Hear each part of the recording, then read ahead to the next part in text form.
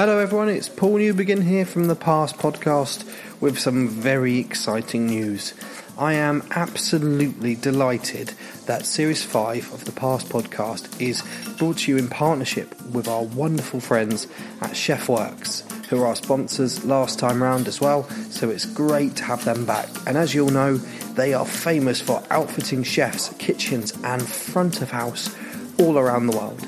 Chefworks offer a collection of great uniforms, so to check out their full range, you can visit chefworks.co.uk. Thank you again to Chefworks, and it's great to be back for Series 5 of the Past Podcast. Enjoy!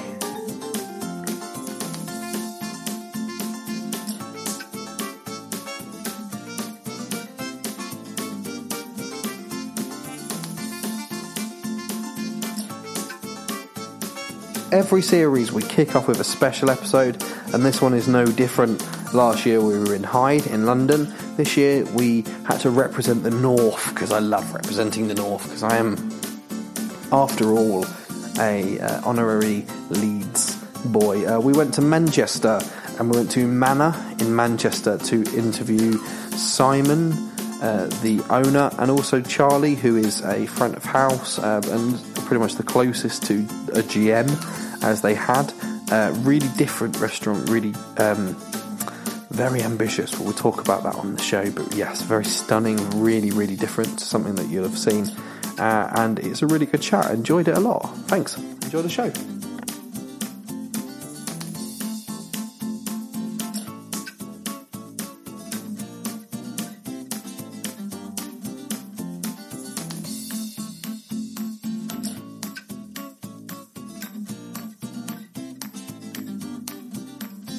These places, you kind of start doing research and you kind of go into your background, but I'd never bring any notes or anything, so yeah. I always kind of liked it to be quite natural. But sure. Even from when I first, before I really knew loads about you and loads about the project, the thing that struck me straight away was like ambition. Yeah. Was that kind of like, did you kind of realise how ambitious this project was? Probably not to the point where until like the fit out was done and we started to see it come to life. Like it wasn't really, nothing really felt real until we started seeing things come in here. It almost felt like a sort of a bit of a game, and just didn't really know that we were going to come out with a restaurant at it with it at the end of it. And I suppose we knew we were ambitious, and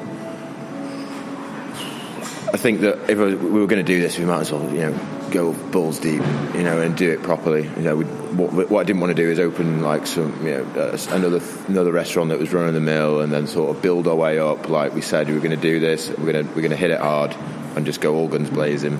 Yeah. It didn't really feel real until probably 2 weeks after we opened, because it was all such a dream until that point. And then we opened, and it's like, People are like really enjoying this. It's weird, and then it's only gotten better. Yeah. Like now, to this day, we're getting the best feedback we've ever had, and it's just been getting better and better and better and better. Which is all we ever wanted. All we ever wanted to do was to just be better every day. Yeah. And right now we're on that trajectory, and and the guests that we get are amazing. The staff, the team are amazing, and I think we're just luck. It's just luck. I think we've just got really lucky. We can debate that. I think there's probably luck. There's probably a hell of a lot of skill involved as well. Yeah, a lot of organisation, a lot of preparation, and a fair amount of skill, I suppose. People have good backgrounds and all the rest of it. And we chose the right people to work with in terms of like the kitchen and the fit out, the designers, all that sort of thing. I think we were really lucky in the sense that we came across people who shared our ethos in what we wanted to do.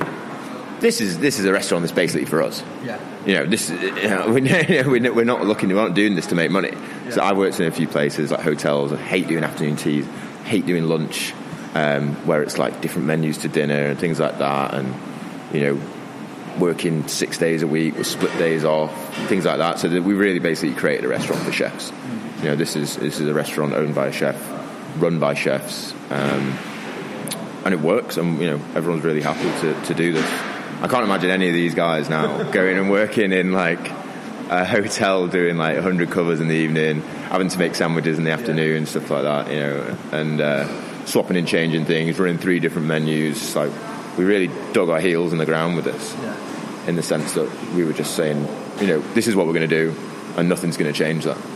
It doesn't matter how many people say they want an a la carte option. It's like, we're not going to do it. We want to do one menu because we want consistency, and we want the same things to be done by the same people every day. So everyone's off on the same days. Everybody comes back on the same days, and we do the same thing. And sort of like a Japanese culture. Now we're all like pretty much obsessed with Japanese culture, and that idea of just repetition of one thing and becoming a master of something instead of jack of all trades instead of master of none.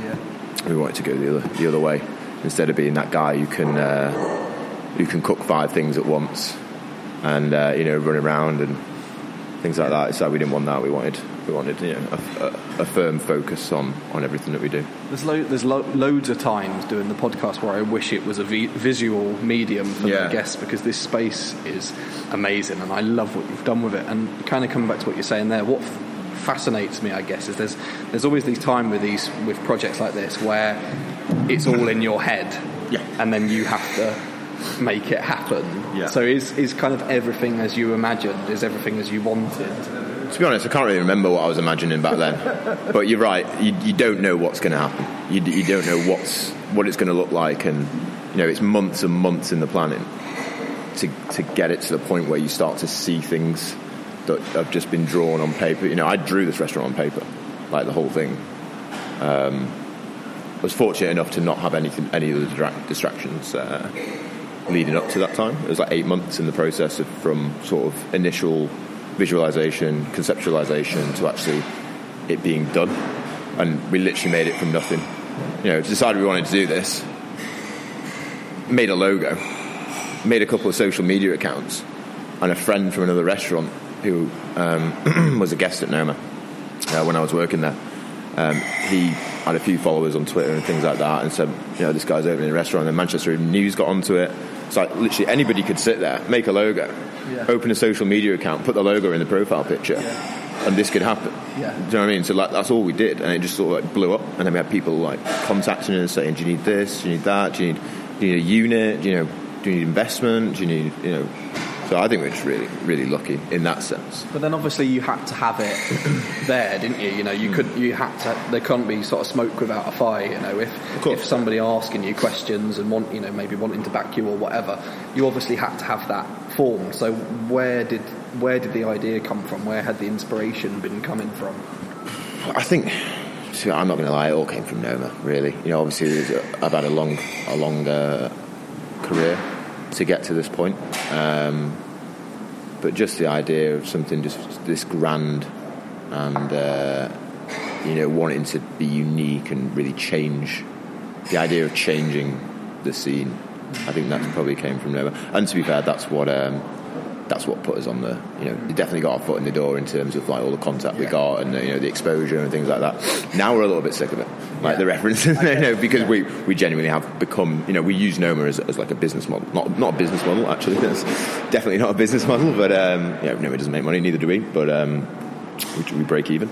But in terms of like the style and how we were going to set the restaurant up, how the kitchen was going to work, the ideology that we had, that was all very much, we used it as a template, but only like 6 months in now, like we're very, very much our own restaurant in so many ways. The stuff, we do a lot of things here that we don't know of any other places doing, in the way that we run things, the way that the staff are treated, which is very well. And it's kind of like a nice mix now between formality and informality. We feel like we found that perfect balance. When we opened, we were extremely casual. We were just like, there'd be no, we'd serve plates when people were up from the table, and there wasn't particularly much finesse. Like we'd allow waiters to carry 3 plates and things like that. And then over time, we were like, no, we want to be better than this. We want to refine, and we want to be, I hate the term fine dining because it doesn't really mean anything, but we wanted to go into a little bit more of a refined style, but still keep that friendliness and that down to earth. Finding your feet, isn't it? Exactly. Sort of, like we're just saying, it's something that you have to actualise, and you go, well, this is kind of what I thought Manor was going to be, but then everything evolves, right? And it's that evolution of what, you guys are still relatively new. Oh god, yeah. And the sort of noise that you're making, I mean, you obviously caught my attention over in Leeds and stuff, so you're obviously kind of making the right noises, which is good. Yeah, I think so. I think I don't know how it's got out. We had people like from great restaurants in London coming up here, like making special journeys to come and eat here, and we were all just like looking at each other. We're in a little bubble, like really, like we're in like this little corner of Ancoats. We spend all our time here. We basically spend all the time on our days off with each other. We don't really speak to anybody else. It's weird. Like we need to sort of spread out a little bit. When I came in, it was like outside. Yeah. Everyone just starts hiding in the corner, running away. But yeah, so we didn't really know what was being said and what was going on and things like that. And then these people started turning up, like these big names in the industry, and we were just thinking, what's going on? Well, like, how do people know this? I suppose it's like you saying, I kind of want to pick, because as a journalist or whatever the hell I am, you don't want to kind of, I never want to like label a chef, right? But it's like you said, so you get that as worked at Noma, right? And it pricks people's ears. And then obviously at some point you have to kind of move away from that. And I've kind of equated it to, I remember talking to probably again my first ever interview at Andrew Perney. It's like, I'm a big Paul Weller fan, and it's like everybody wants to talk about Town Called Malice. It's like it's your greatest hit, isn't it? If you know what I mean. But then you have to. Is that kind of how you almost see it? It's like it's something that it's helped you to a degree, but now you need to. Absolutely. It was vital for us. Like we needed to open a restaurant that had people in it. We couldn't just open a restaurant and wait 6 months for word to get around. Do you know what I mean? We wouldn't have we would have gone under by this point if that was the case. So obviously we used it, but why not? It gets people excited and all the rest of it. This is kind of what strikes me as well. It's like, because if I was, I mean, how old were you when you were at Noma? I started when I was 25. Yeah, so if I'm a 25-year-old lad and I'm working in one of the best restaurants in the world, it's probably hard not to be like massively inspired. Oh God, yeah. Do you know what I mean? So why should I blame you for being inspired by that? Well, no, I mean that's creative people are inspired by their experiences, and you are always going to be drawn to sort of a little sort of not. I don't like to use the word imitation, but whatever you do is going to reflect your experiences. And obviously a restaurant like that, which is amazing, that's going to happen. But also, you sacrifice a lot to work there, like a lot. Especially going to a different country. We did a lot of hours in the original location, Strandgard. You're talking 110, 120 hours a week sometimes, which seems unfathomable, but really, like, you would be going into work at 5 a.m. and leaving at 2 the next. So, you sacrifice a lot, you put everything into it, it becomes your life. I loved it. I loved Noma being my life. But if you're going to give all that, you need to take something away from it. And if it's a case of, I worked in Noma to get exposure for this restaurant, of course I'm going to do that. Of course. Who wouldn't? Like, you'd be stupid not to. Especially in terms of like techniques and things like that. It's like, our cuisine isn't based on Noma. It's a collection of experiences from my career, and now, like I said, we're coming into our own because we've had 6 months to develop things ourselves. We've discovered 2-3 techniques maybe that we don't know of it being done anyway. It probably has been done because everything's been done before, but through research, we have developed our own style massively. So it was great then, and we don't regret the route that we went down. And now it's brilliant in the sense that we're coming to our own, and we are very much our own restaurant now. But obviously as well, like the things which I like and which I've read about you, and it's so on trend, but it's also so relevant about using the British produce, and so what are the sort of, I don't know what's the right word, how do you kind of summarise what it is that you're doing here? What's what is this vision that you're now trying to achieve? So we're naturally seasonal because we just cook what's out there. That's it. Do you know what I mean? We're not, we've scrapped this idea of having 4 distinct menus throughout the year because we found it restrictive, and seasons don't just change like that. So it doesn't make sense at all, and especially in terms of the guests, they feel like they can't come back for 3 months because they're going to get exactly the same menu. So we were just like, this doesn't make sense. All we're going to do is we're going to cook what's out there. Best way to do that is to only use organic produce because it will only grow at certain times of the year. So all our produce is now organic. When we opened, it wasn't that. And yeah, we just cook what's there. That's it. We use the techniques and the methods that we know and that we like, and all we ever seek to do is just represent produce in its best light. You know, we're not going to cut circles out of wild garlic. We're not going to make a strawberry a square. You know, if we have a piece of cabbage on the menu, it needs to taste like cabbage, and that's pretty much it. Obviously, we use British produce now exclusively. We were getting butter from Sweden, from a nice old lady, but we found some nice butter in the UK now that sort of matched up to it. So it is exclusively British produce now, and just British ingredients, techniques, influences from all over the world. Why not? You'd be daft to not use a wealth of knowledge, ancient techniques and methods and way of thinking as well with food, like the Japanese and the Mexican, and you know, we have a strong Japanese influencer, but with British ingredients, and it doesn't come across as Japanese or Mexican or anything else. But genuinely, it comes across as British. Well, and obviously sitting here, people will hear which I love when I get on the podcast, the kind of noises from the day's prep happening. There is no boundary, there's no break between dining room and kitchen. Is that always kind of, you knew that was kind of going to be like a talking point about what you wanted to do here? Yeah, absolutely. I think that we wanted to go a step further with the idea of an open kitchen and literally just put the kitchen in the dining room. Yeah. We thought, let's see how it goes, and people love it. Yeah, we love it. Cool. Yeah. You've not had anybody really go and get right up in with you, have you? No. I think people are a bit scared, to be honest, to come up. Yeah, we'd be peering behind your shoulder. Yeah, we wouldn't mind at all if people wanted to do that. But no, I think people during service, it is quite a. I don't want to use the wrong word here. Very focused. Yeah. And it's very to the point. Yeah. No wasted movement. Yeah. Things like it's that. Like you're on a stage or something, isn't it? Because you're so visual, and I think you never, as a diner, we're at a lovely table here where you can see the whole kitchen. You're never going to kind of forget what's going on around you and the work these people are putting in.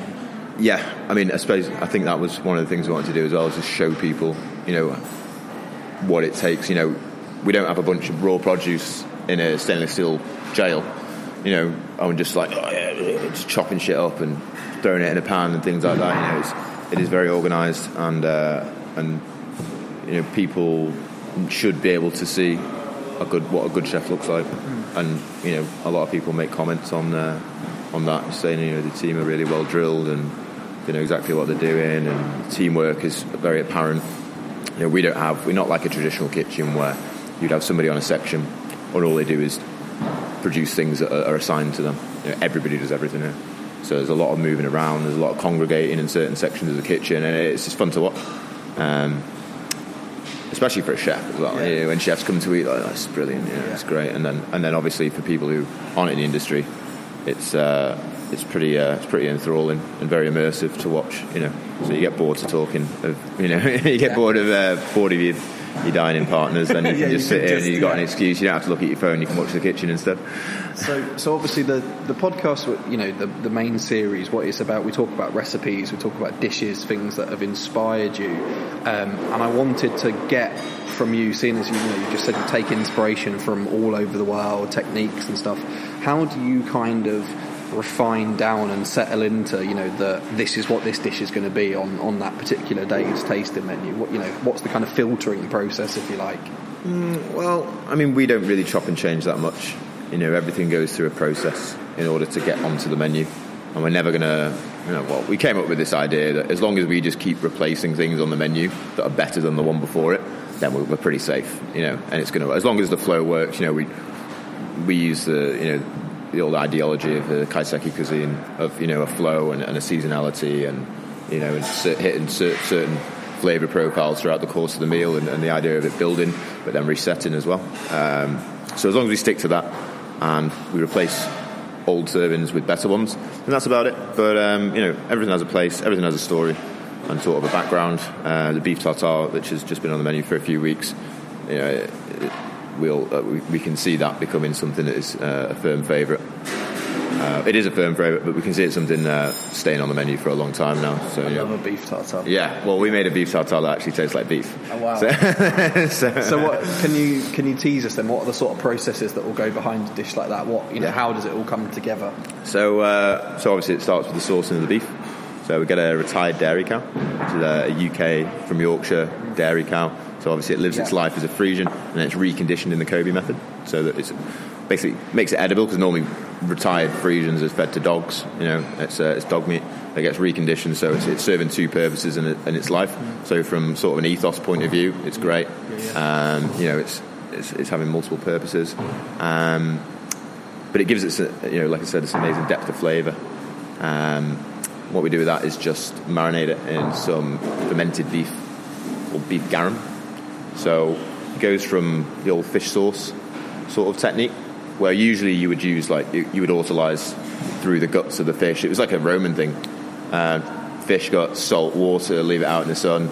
Probably why they all died really early on in their lives. But we do it with beef in a more controlled environment, and add koji to it. It's like fermented rice. It's Japanese again. Koji, salt, and some mushrooms, and we just leave it at 60 degrees for 6 months. It's technically not fermentation. It's very, very long, slow cooking, but we call it fermentation. Basically what you get is the most amazing beef stock, something that really actually tastes the most intense beef flavour that you can imagine. Basically like Bovril, but very much more refined. We take that and we make an emulsion from the fat that comes off the rib that we make the tartare out of. So we melt that down, we mix that with some egg yolks and smoked beef fat. Sounds amazing. Yeah, that sounds so good. We've got some forced rhubarb, a little bit of beetroot juice. We make a transfer to make that look like the tartare, but the tartare's underneath. And we have some oxalis, very acidic herb that goes around the outside, so a nice bit of acid. And using leaves properly as well, not just like 2-3 pieces of leaves on a plate, not really doing much there. We like to use vegetation and leaves and herbs as a main focal point of a serving. And people really like that one. So I don't know if you'll be surprised to know this, but this will be the first podcast that we've done out of Manchester. So you're the first ones that we've come over and spoke to. Okay. So I wanted to kind of get a sense of what it's like over in Manchester, the foodie scene. This is obviously kind of like a bit of an up-and-coming, cool area. I've just had a little wander around trying to find you. So I wanted to get the sense of what's it like to be a part of the food scene over here. I think it's extremely friendly. First of all, we've been welcomed with open arms by the other restaurants and things here. Everybody that comes in from the industry, they're always inviting us to go to their places, and we do. I basically spend my days off eating in friends' restaurants. Well, new friends now. They were new friends, not anymore, but in friends' restaurants, and it's great. I love it. I can imagine some cities are quite competitive and don't really have much to do with each other and things like that. Aidan Byrne's been great. He came in almost a few months after we opened. And he put it perfectly. He said, "Look, I'm not into this competitiveness and this talking about other restaurants in a negative way. We might as well all support each other, especially in a restaurant like Manchester.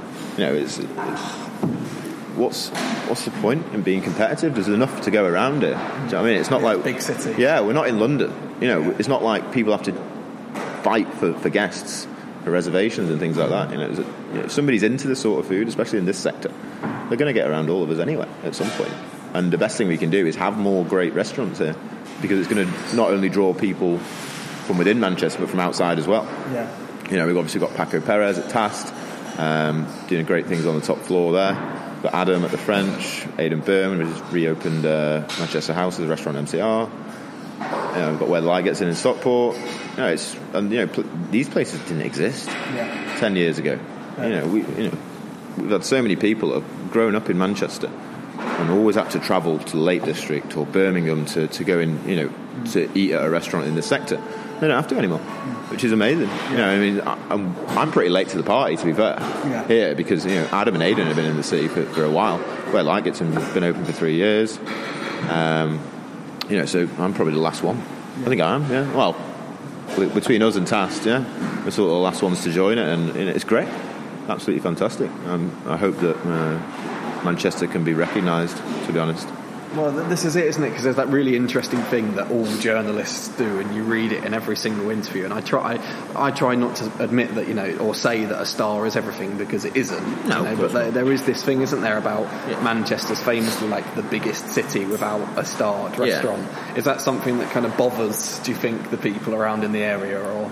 I think it bothers the people who think that the guide have something against them, but they don't. I can't see why they would. That'd be like the weirdest, like sort of controversial just don't like Manchester. Conspiracy. Like it's almost a conspiracy theory. It's like, no, the Michelin just don't like Manchester. Of course, what?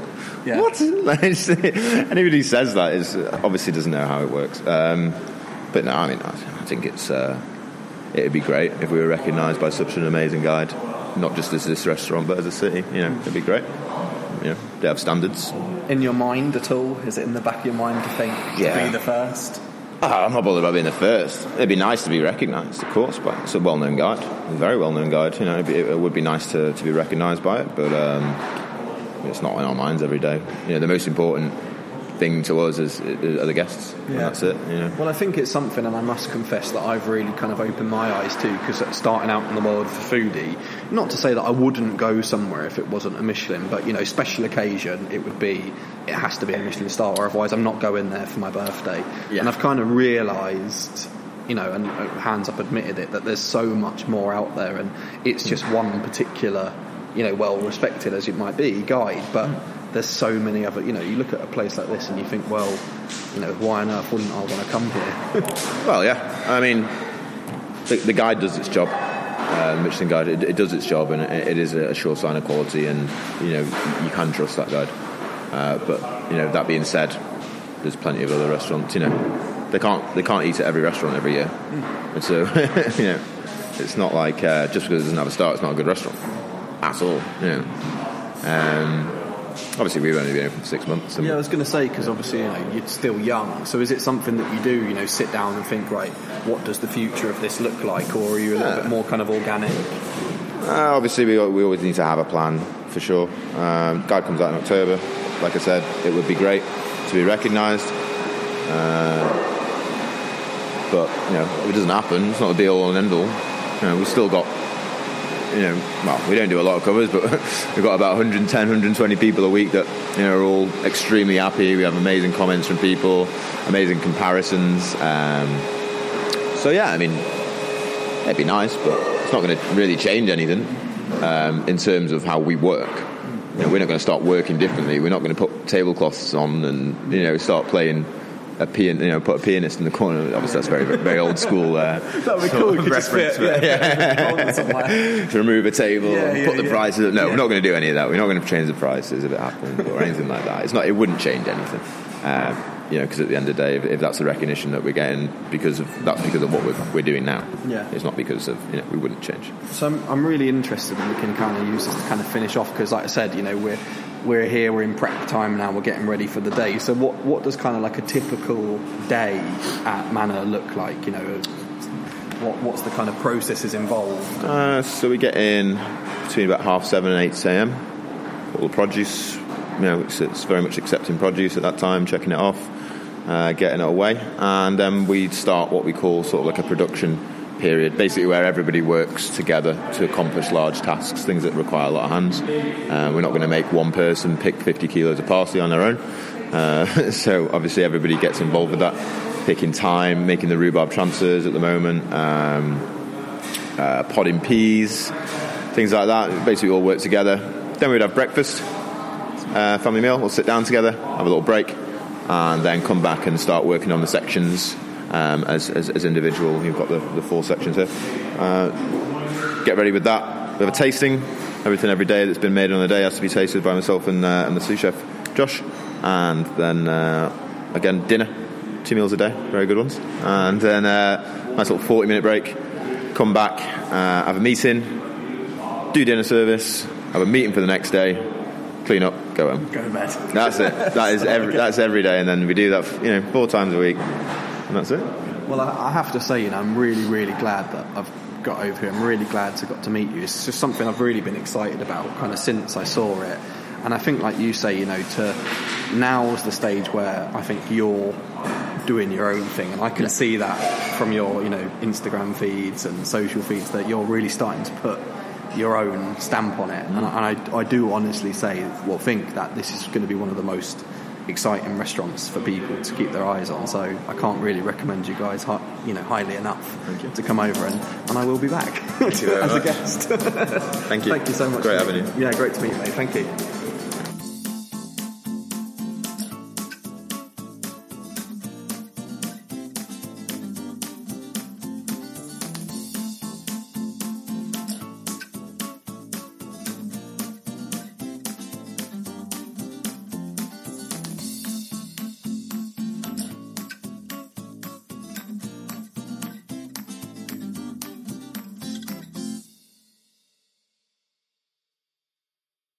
Well, I guess because it's so relaxed, you could get... No, absolutely, and especially when you're someone like the head chef, it's kind of the owner. Yeah. It's one of those where in your own little world, anything can kind of go, so, yeah. I can see that happening, to be honest. So Simon and I, we were talking about, in my kind of research stages, if you like, about just how ambitious I kind of thought this whole project was. And so I kind of was thinking, from that, you walk in here and you look at the environment and the setting and stuff. How do you kind of go about setting the tone of the service? Because I think that could be quite interesting in a place like this. Yeah, absolutely. And I think it's very important to make people feel relaxed as soon as they come in, like you said, because you've got this space which, especially with the open plan kitchen, it can be quite daunting for guests when they come in and they see all the chefs there, working away on the food and stuff. It's our kind of job, I guess, as front of house to make sure that when they come in, they know that, we're all under 28, I think, most of us. There's a lot of people's not first time in the kitchen, but first time in a kitchen like this. So yeah, I think you need to make sure that everyone feels relaxed and they know that there's not going to be sort of any judgment. Everything here is going to be quite...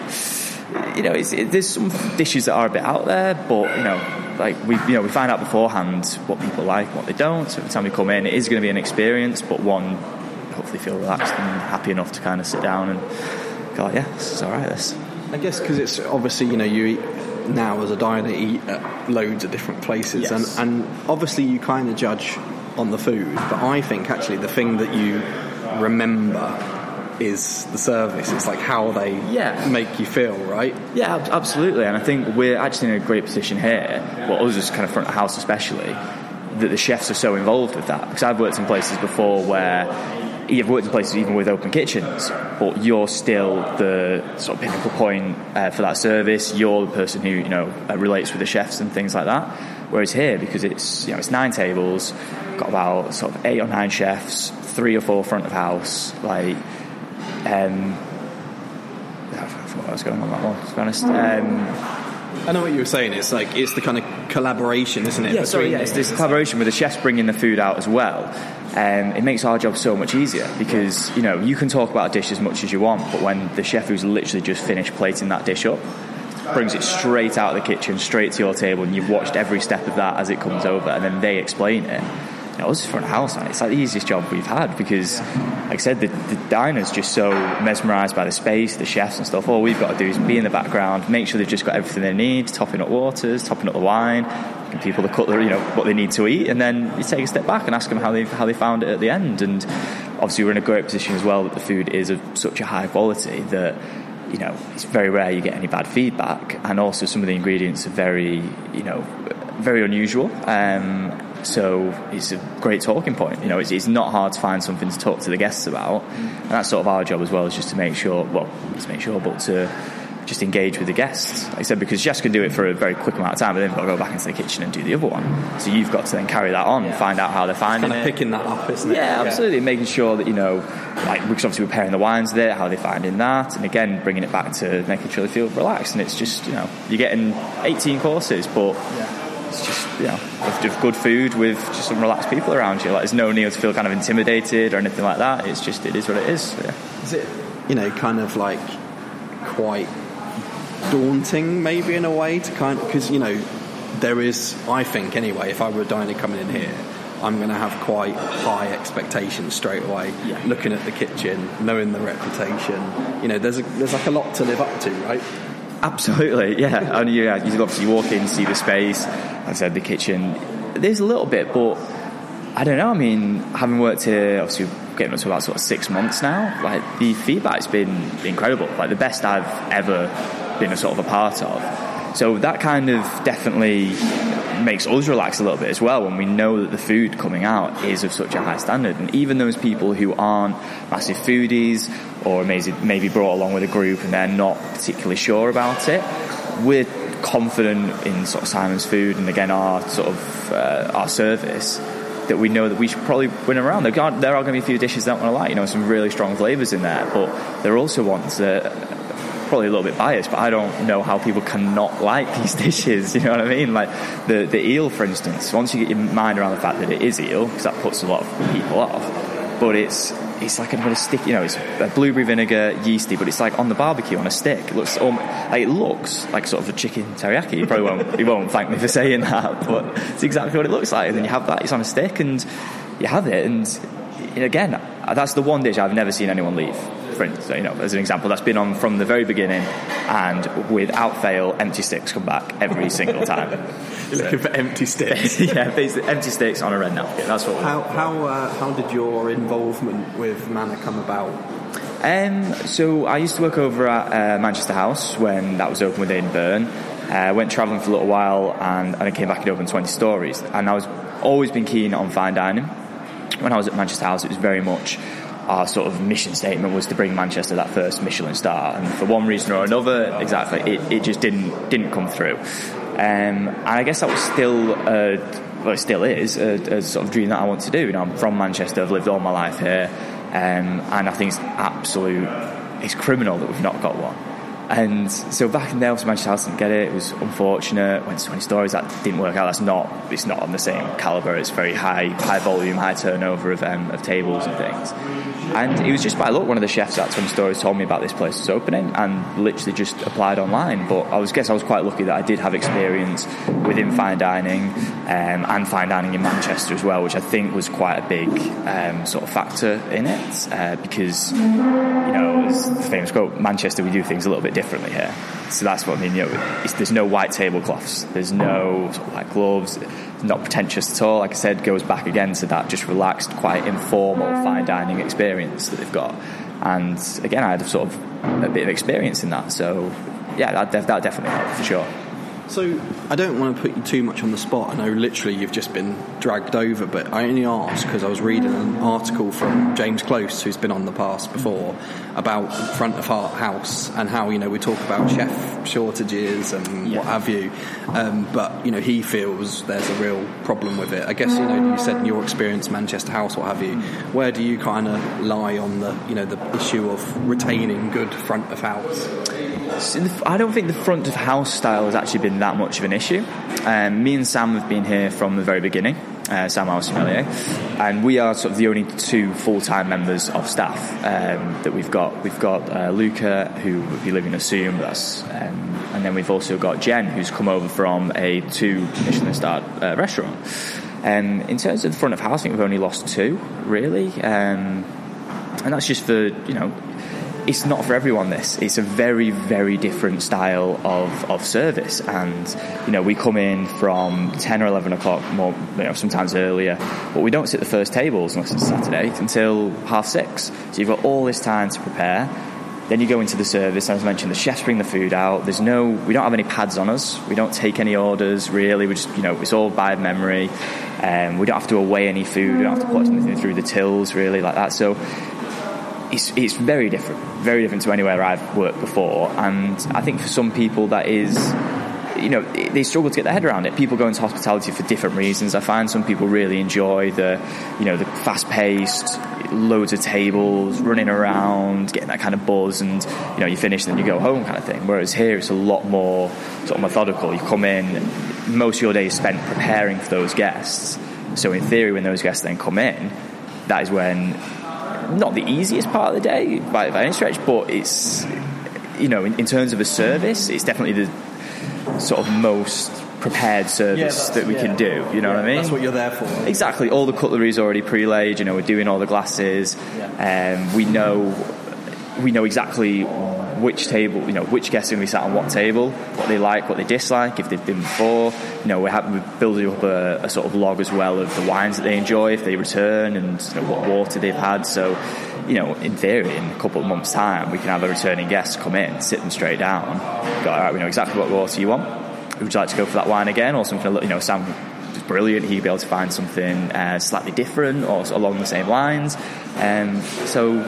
Yeah, it's been quite good. I think that's massively interesting, actually. I've never had anybody kind of talk about that approach before, almost having a log of your guests, because I talk a lot to people in the industry about something that I heard on a podcast of Heston Blumenthal where he talked about time and place. And I think little things like that, for me as a guest, that's what creates that. Yeah. So is that what it's about? You know, it's creating that little moment for the guest of, you know, I've been here before and they remembered, or, you know, wow, they've taken the time to... Yeah, that's exactly it. And it's creating the best experience possible for those guests. Yeah. They mentioned, you know, it's one of those where we can take as much as we can out of their hands almost. So again, they can sit down, don't have to look at the food menu. You know, I mean, we know pre-hand what you like, what you dislike. We've catered the menu for that. There's going to be some little bit surprises in there and things, by all means, because the menu's not always up to date. It's not constantly changing, but it is subject to change.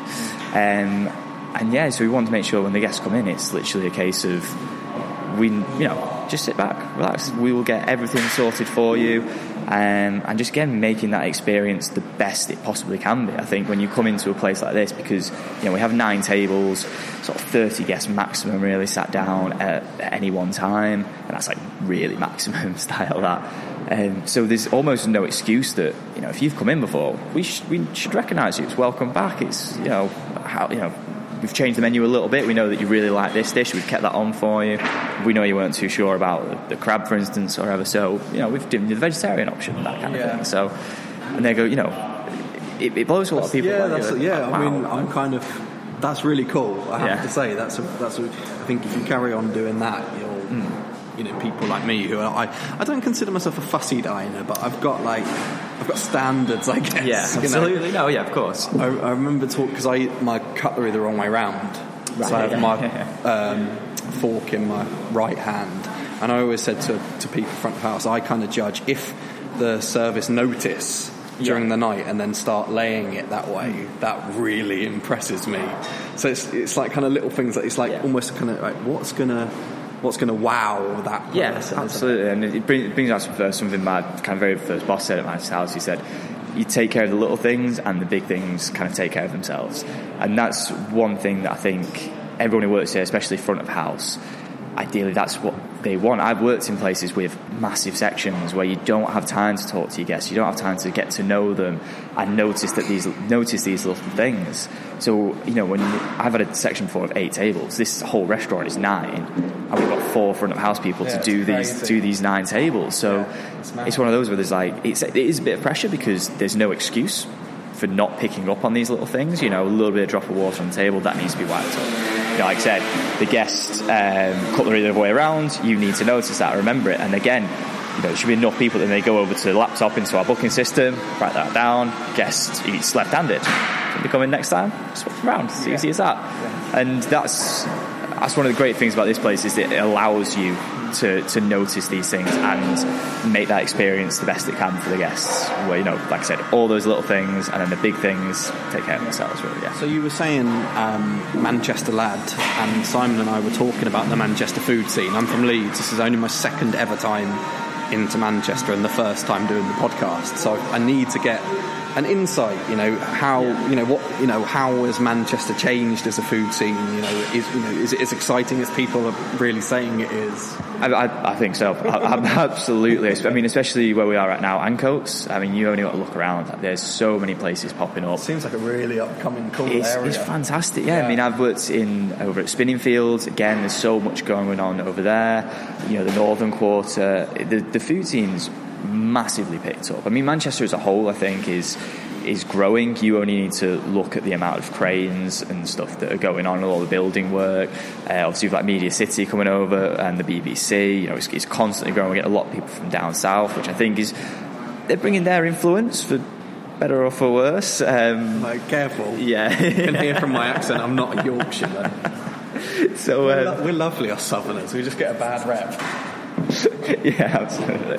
But so it's definitely blowing up, I'd say. The fine dining bit, that's been the sort of thing it's not been able to crack yet. People have come and tried, and they've gone back down to. They've started as fine dining. They may have had to change it. At 20 Stories, we originally were going to have a fine dining section that just didn't work. There was too many people, there were too many tables and stuff like that. Obviously, Manchester House had its problems. Obviously, reopened now. Restaurant MCR. You've got the French, obviously over at the Midland Hotel, which I guess is in a little bit more of a kind of privileged position that they've got the hotel to kind of back them. The Midland is such a landmark in Manchester that you can do your fine dining restaurant and not sort of worry about too much. It's not like here where we're an independent company. If this doesn't work, God forbid, Simon's knock on wood, absolutely. Obviously, whereas the French, they've got the hotel behind them. Even Manchester House at the time, had the bar upstairs, and it was a Living Ventures place. So it didn't work out in theory, but it was open for a lot of years. I think it was 4 or 5 years that place was open. Do you think it's kind of tough to get the proposition right? Because with the number of people in Manchester, then perhaps there are that many other places that they could go to? Absolutely, yeah. And like I said, the quality of some of the food in the non-fine dining places is absolutely fantastic. And I think that does, that means that people do struggle. Because, when you're charging £105 a head for a 18-course tasting menu, it's not for everyone. And a lot of sort of Mancunians, more so in the past, I'm not quite sure now. I think, like I said, it is changing a little bit, but definitely in the past it was kind of like, no, why would you do that? Why would you go and spend £105 when for £20 you can get an amazing steak or a burger, nice bottle of wine or a couple of beers, and then you go out for your night? And I think that's something that we need to. In Leeds, you get that frustration that when a chain moves out of London to come up north, it's normally like Manchester or Edinburgh, and it's like, we always get overlooked by like a good, reliable chain. Normally, I prefer to go independents and stuff, but it is, isn't it? Manchester is almost kind of becoming that like proving ground, isn't it, for places like that? Yeah, absolutely. But I do think the independent places still have their place. As I said, I think a lot of you only need to look around the northern quarter. Like, there's no real chains there whatsoever. Even Ancoats, to a degree. You've got Rudy's. They've got one over on Deansgate, but everything else is pretty. It's all independent places, and I think that's definitely got its spot for the kind of the hipsters and the people that want to, they want to give back to the independent places. They don't want to do too much of the change. You've got your Spinning Fields, which will be all your chains. You've got obviously D&D London with 20 Stories, and obviously Living Ventures pretty much owned Spinning Fields for a very long time. So it can kind of divide up where you've got the crowd that goes to Spinning Fields, where they can have all the chains, and the places coming down from London, they absolutely love it. Or you go over to sort of more northern quarter places in Ancoats, and it's more of the independent places, and it means that it's a good spread for people. The people have got options. Which is good, and also then, like you say, a bit of a kind of problem. Tricky for us when you try to charge £105 for a menu when people have literally got, I've got so many places to choose from. It puts people in a bit, an awkward position, I guess. But then in terms of standing out, I don't think you could do much not better really.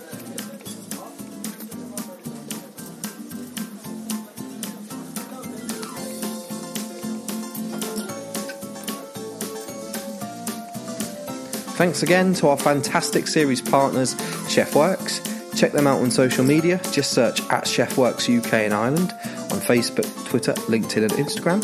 #ChefWorksWearer if you wear Chefworks and you want to feature. Or get in touch with us and maybe you can appear as a Chef of the Month Now that would be really cool to see a chefy listener of the past feature as a Chefworks Wear of the Month. That would be really cool.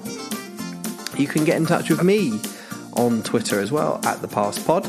I am also the_past_podcast on Instagram. Or you could email me with stories of best dining experiences, perhaps. Celebrities in restaurants is always fun. I'm at paul@thepastpodcast.co.uk. And perhaps I will grovel with Chefworks for an apron for our best email that gets read out on the show. That would be cool. You could have your own apron, Chefworks apron. That would be really lovely to see somebody in that. You can take a nice picture for us. Cheers, guys, and we will see you next time around on the Past Podcast. Cheers.